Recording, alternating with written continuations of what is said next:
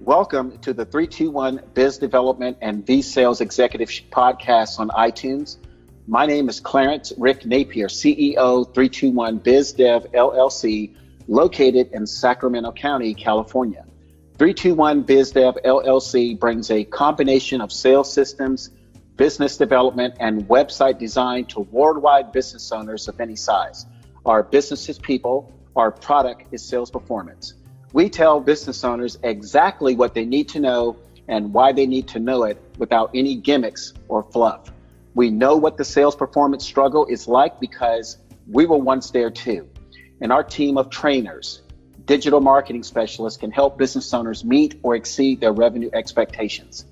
321 is the company to call if you or your sales team want to master the following four main sales functions: contacting, prospecting, appointment setting, and closing. 321 BizDev services are available worldwide where the English language is spoken. We can be reached toll-free in the US and Canada at 833-321-3212 or internationally using WhatsApp at country code 1-406-402-6400. We have over 147 hours of business development content and interviews with business owners from around the world. Today's podcast episode is an interview with attorney Rhonda Kennedy, practicing primarily in Ventura County. So good afternoon, Rhonda. How are you doing? I'm well. How are you doing today? I'm doing pretty good, and thanks for asking. So Rhonda, it's a tradition on the 321 Biz Development V Sales podcast to know a little something about our business owner guests before they talk about their businesses, and in your case, your law practice. Just to let people know, Rhonda Kennedy is also a congressional candidate in California's District 26. And I believe you may have some information to talk about that at the end. And people who want to learn more about Rhonda Kennedy and her candidacy can visit rhondakennedy.com. So Rhonda, please tell our listening audience about yourself, such as where you're from, what work or occupations you had before starting your law practice, and things like where did you go to college? Well, I grew up in Wisconsin, in a small town just north of Milwaukee. It's about 2,300 people, so I'm a small town Wisconsin girl. I'm from raised by my grandparents who were small business owners. They owned a flower shop in Milwaukee, Wisconsin. My grandparents started that flower shop. They were the first Black florist in Wisconsin, and they started that shop because my grandmother, after graduating from floral design school, could not find a job because there were no Black shops and the white shops wouldn't hire her. So instead of giving up, she persevered, and my grandfather and my grandmother opened up their own flower shop, and they were in business for 50 years until nobody else wanted to take it over. So, they retired and closed the business. But so I come from a long line of, determined individuals who overcome obstacles in business, and that my great grandfather was actually the first Black state assemblyman for the state of Wisconsin, and he was passing civil rights bills legislation back in the 40s. So I come up from a line of politicians and a line of business owners, and which drove me to law school. Before attending law school, I was a civil engineer for the city of Milwaukee. I was a building inspector. I was a very male-dominated, white male-dominated career, and I was one of the few Black women that was building inspector there. I actually changed a lot of policies and procedures because of it, and actually was successful in a lawsuit against the city of Milwaukee for sex discrimination, which changed the way that women work in the city of Milwaukee, and particularly in the Department of Building Inspection. So that's one of the reasons why I wanted to be a lawyer, is to be able to stand up and fight those fights for other people when they don't have the strength to do it. Because when you think about it, Rosa Parks and Brown versus the Board of Education, those people had the nerve and the fortitude to stand up for their rights. And because they did, there are millions and millions of people today who have those rights. And I just wanted to be a pioneer and actually do that. And I believe that the courtrooms is the last battlefield. We used to fight battles on the battlefield. The Civil War was fought on a battlefield, but I believe that today's battles are fought in the courtroom, which that's what drove me to law school. I'm a wife, I'm a mom of 6, from 29, 26, 23, and then I have 7-year-old triplets. My son is married with 3 kids. I have 3 grandkids and 1 on the way actually any day now. So life in the Kennedy household is quite entertaining. I bet it is. And thanks for that information about your background as a civil engineer in Milwaukee and your quest to become an attorney to right some of the wrongs that you saw. So that's very inspiring. My second question, Rhonda, is as an attorney, how did your past work or business experiences prepare you to serve the public and helping people navigate the California legal system? Well, the California legal system is kind of a system in itself. The California State Bar is one of the hardest bars in the country. We have our own bar system. Many of the states, about 42 of the states, have gone to the uniform bar exam, which means you can take one bar exam and be admitted into about 42 states. Other states have reciprocity, where you can just file a motion for admission and be admitted if you've been in another jurisdiction. California does not have that. It's called like the Black card, the Black American Express card of bar cards. And so when you think about how difficult it is, you think about, somebody who's pro per, which means they're representing themselves, has to navigate the legal system. It's quite difficult, which is one of the reasons why I actually do a lot of pro bono work as well. I've taken on pro bono criminal cases. I just had one that finally resolved. This individual had been through six public defenders. Not one, not 2, but 6 public defenders. And he was just getting railroaded. And they amended the complaint. He was looking at 26 years in prison. But there's a local organization here that knows me. They asked me if I would look at his case. I took his case. I fought with the DA's office. And I was able to successfully finally get him a deal. He went from 26 years, his total exposure, to 1 year in the county jail, which means he'll do 6 months in the county jail. And I got some of the charges, got them to drop some of the charges.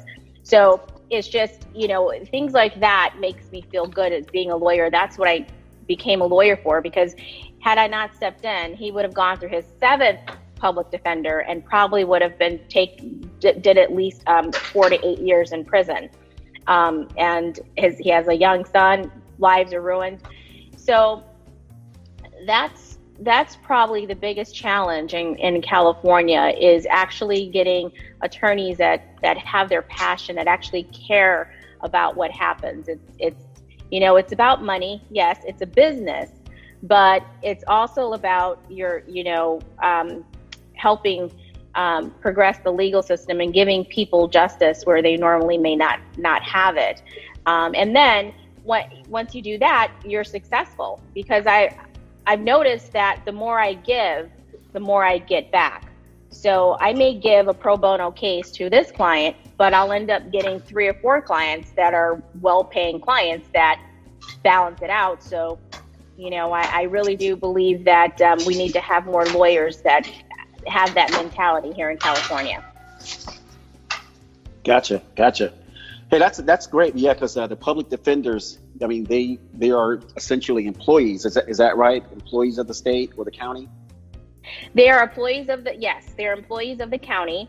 Depends on what jurisdiction so the federal criminal jurisdiction also has public defenders. So it depends on which jurisdiction they're in.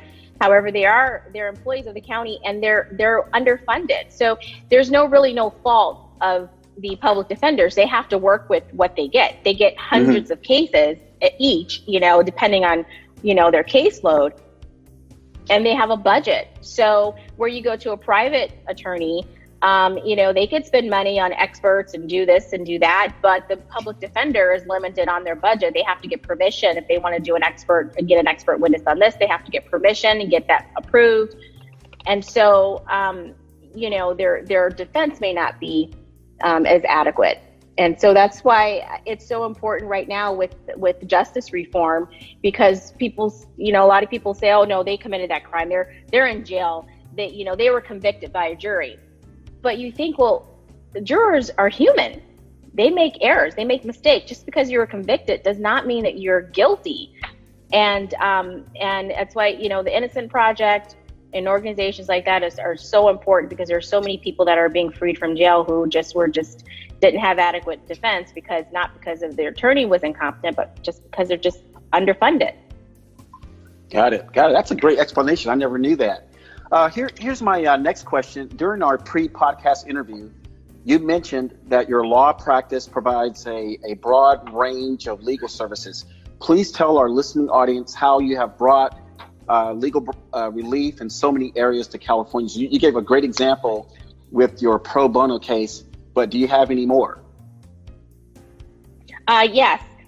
So I'm what's called a general practitioner. And the reason why I'm a general practitioner is because I believe in practicing in all types of areas. Because when you get one case, it's not compartmentalized. The law is global. So you may be in a civil area, but that civil area may spill over into a criminal area where there's criminal action that be taken, or vice versa. So if you're versed in different areas of law, you can utilize that to help your client, because your opposing counsel may only specialize in one area and may not practice in another area. So you can get a tactical advantage by bringing other law into it. And if you're in family law, most family law attorneys are in family law. You can also file a lawsuit in civil court against your spouse for domestic violence, which sometimes can be an advantage when you're negotiating your settlement. Because in California, we're a community property state, and spousal support is half the time of the marriage if it's a short-term marriage. If it's a 10-year marriage, then it's lifetime support. So if you're married for 5 years, your spouse would be eligible for half the time of the marriage, so 2.5 years of spousal support.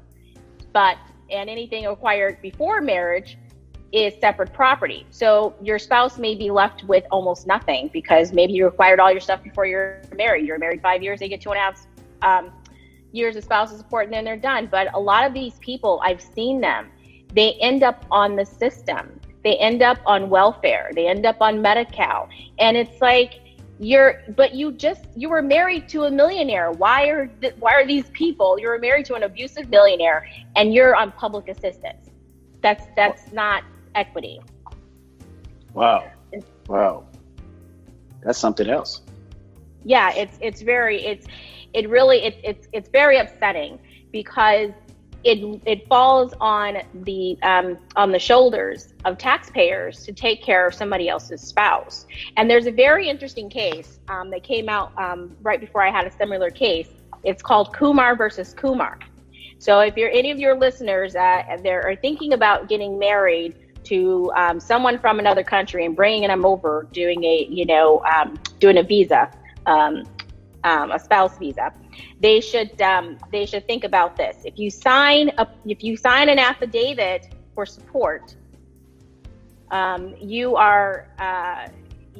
with the Kumar versus Kumar, it used to be, just basic, whatever state you're in, that family law would apply, right? So if you get divorced, don't have to pay them support. If you have a prenup, or you said there is short-term marriage, you don't have to pay them support. Well, Kumar says that if you sign that affidavit of support and you divorce that person, they can get 10 years worth of support, regardless of what the state law says, Or if they got on public assistance, say that they had to get on welfare because the person wasn't supporting them after divorce, the state could come after them and collect that money. And there's some exceptions if the spouse worked for 10 years, has enough work credit for 10 years, and the other spouse wasn't on assistance at all. But it kind of changes the playing field at that point. So all those mail order brides and the fiance shows, the Be the Fiance shows, they should look at Kumar versus Kumar before they sign that affidavit of support. Wow, that sounds like some very good practical advice that people can use right away. at least start there. But here's my next question. Sure. Okay, so over the last maybe 5 or 10 years, and now it's 2020, which type of legal cases do you see currently dominating the California court system? Government overreach, con law, constitutional questions, and government overreach. The validity of laws being passed in California. I mean, it's just ridiculous. Here, we have full-time legislators. Okay, mm-hmm. They're paid about 124. I think they got a raise, so they might be up to 140 a year as a legislator. Plus, they get stipends. So because they work full time, I don't think we need full time legislators. We have too many laws already. So of course, mm-hmm.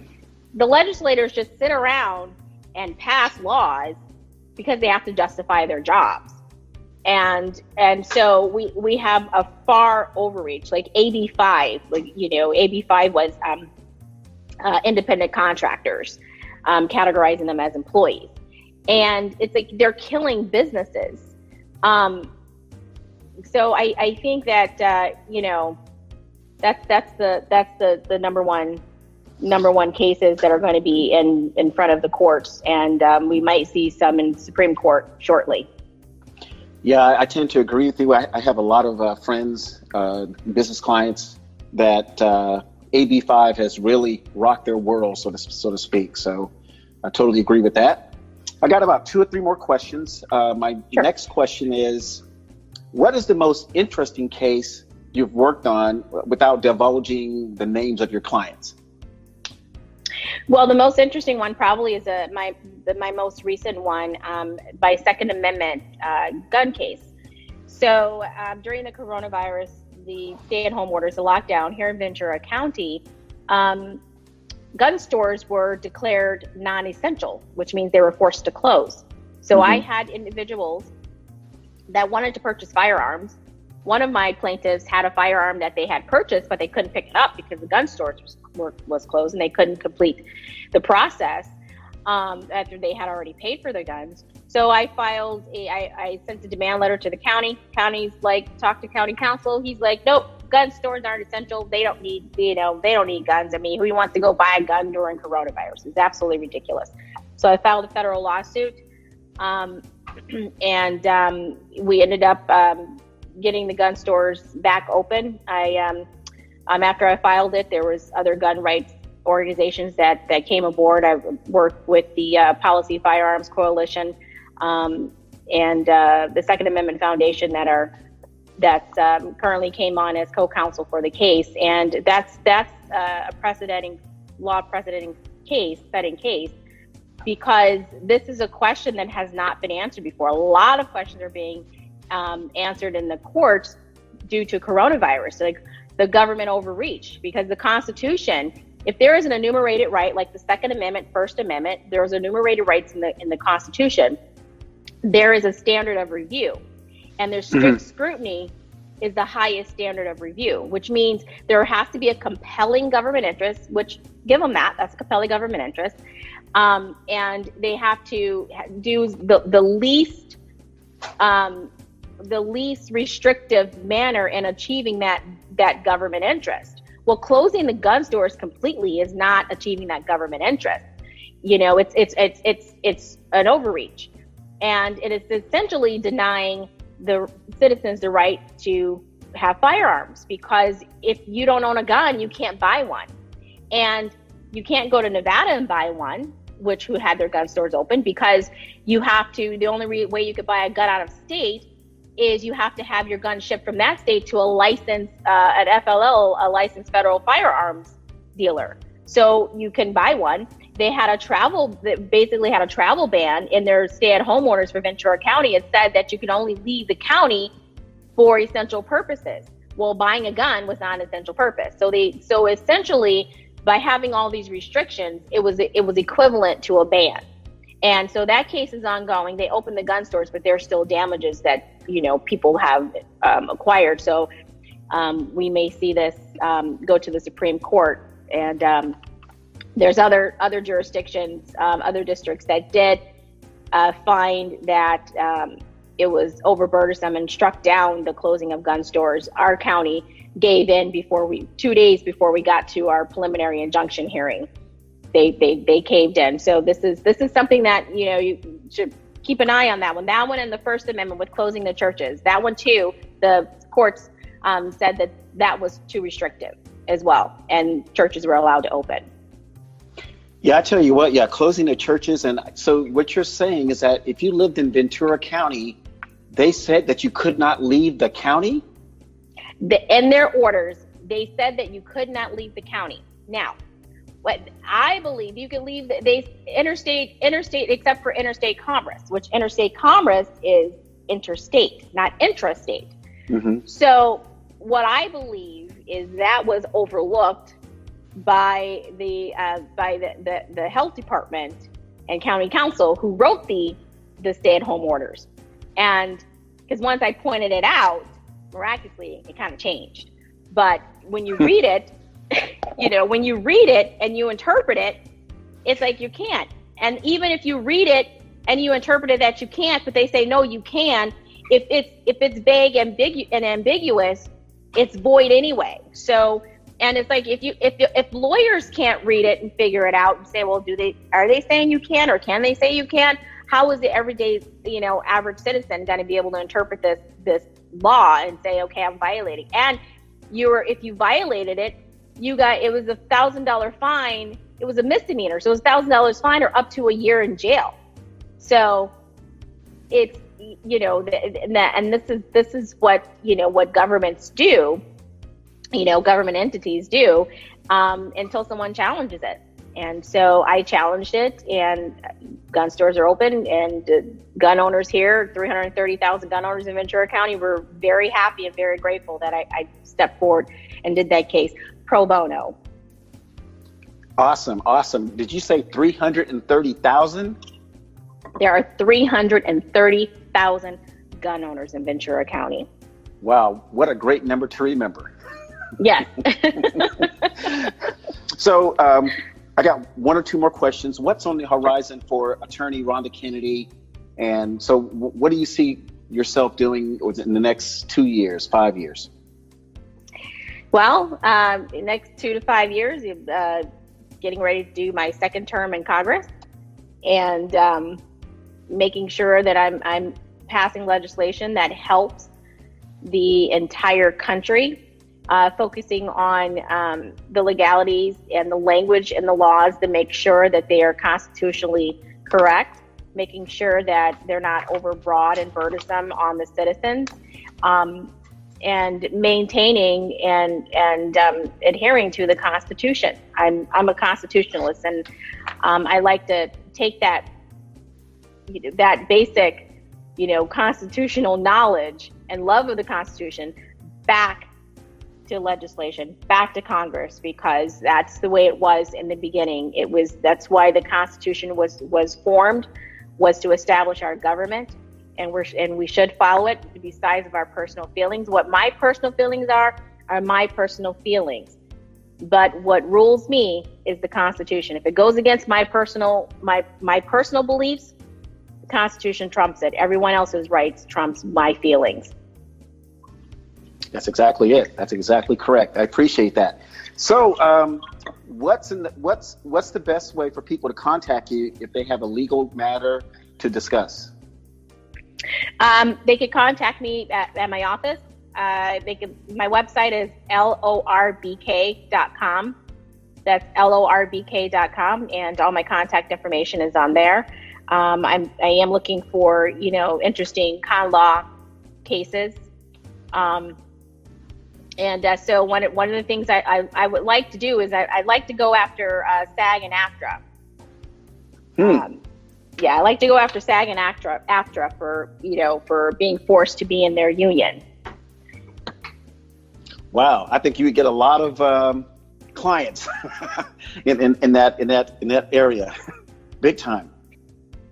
So, well, anyway, do you have any closing comments before we end the interview? No, I would just like to say if you're in Ventura County or you're anywhere else in the country and you want a constitutionalist, in Congress, one that's going to fight for you like I do my clients, visit my campaign website at RhondaKennedy.com. That's Rhonda with no H, Kennedy.com. And also pick up the Constitution and read it. Go on to the webs, go on the internet and just Google Supreme Court cases and listen. There's a site that you can listen to going all the way back to when technology first started. You can listen to the oral arguments. You can listen to oral arguments of Brown versus the Board of Education and listen to some of those landmark cases and get familiar with the country's, not just history, but the country's legal history, because that's going to be our last line of defense. Is the Constitution is our protector and our defender, and every American should know it. Excellent. Well, I want to thank you, Attorney Rhonda Kennedy in Ventura County, California, for taking time out of your very busy schedule and family life to speak with our audience today. And I also want to say good luck on your congressional campaign. Thank you so much. Thanks for having me. All right. So if you are a white-collar small business owner and this podcast episode addresses a concern or situation that you're going through right now, please do not hesitate to call me at 833-321-3212 or internationally using WhatsApp at country code 1-406-402-6400 to see if 321BizDev LLC can help you find a winning solution. We recommend small business owners looking for solutions visit our website at 321bizdev.com/services to complete a questionnaire to begin the consultative process. We hope you enjoyed today's podcast episode and interview with Rhonda Kennedy, attorney in Ventura County. Make it a great day.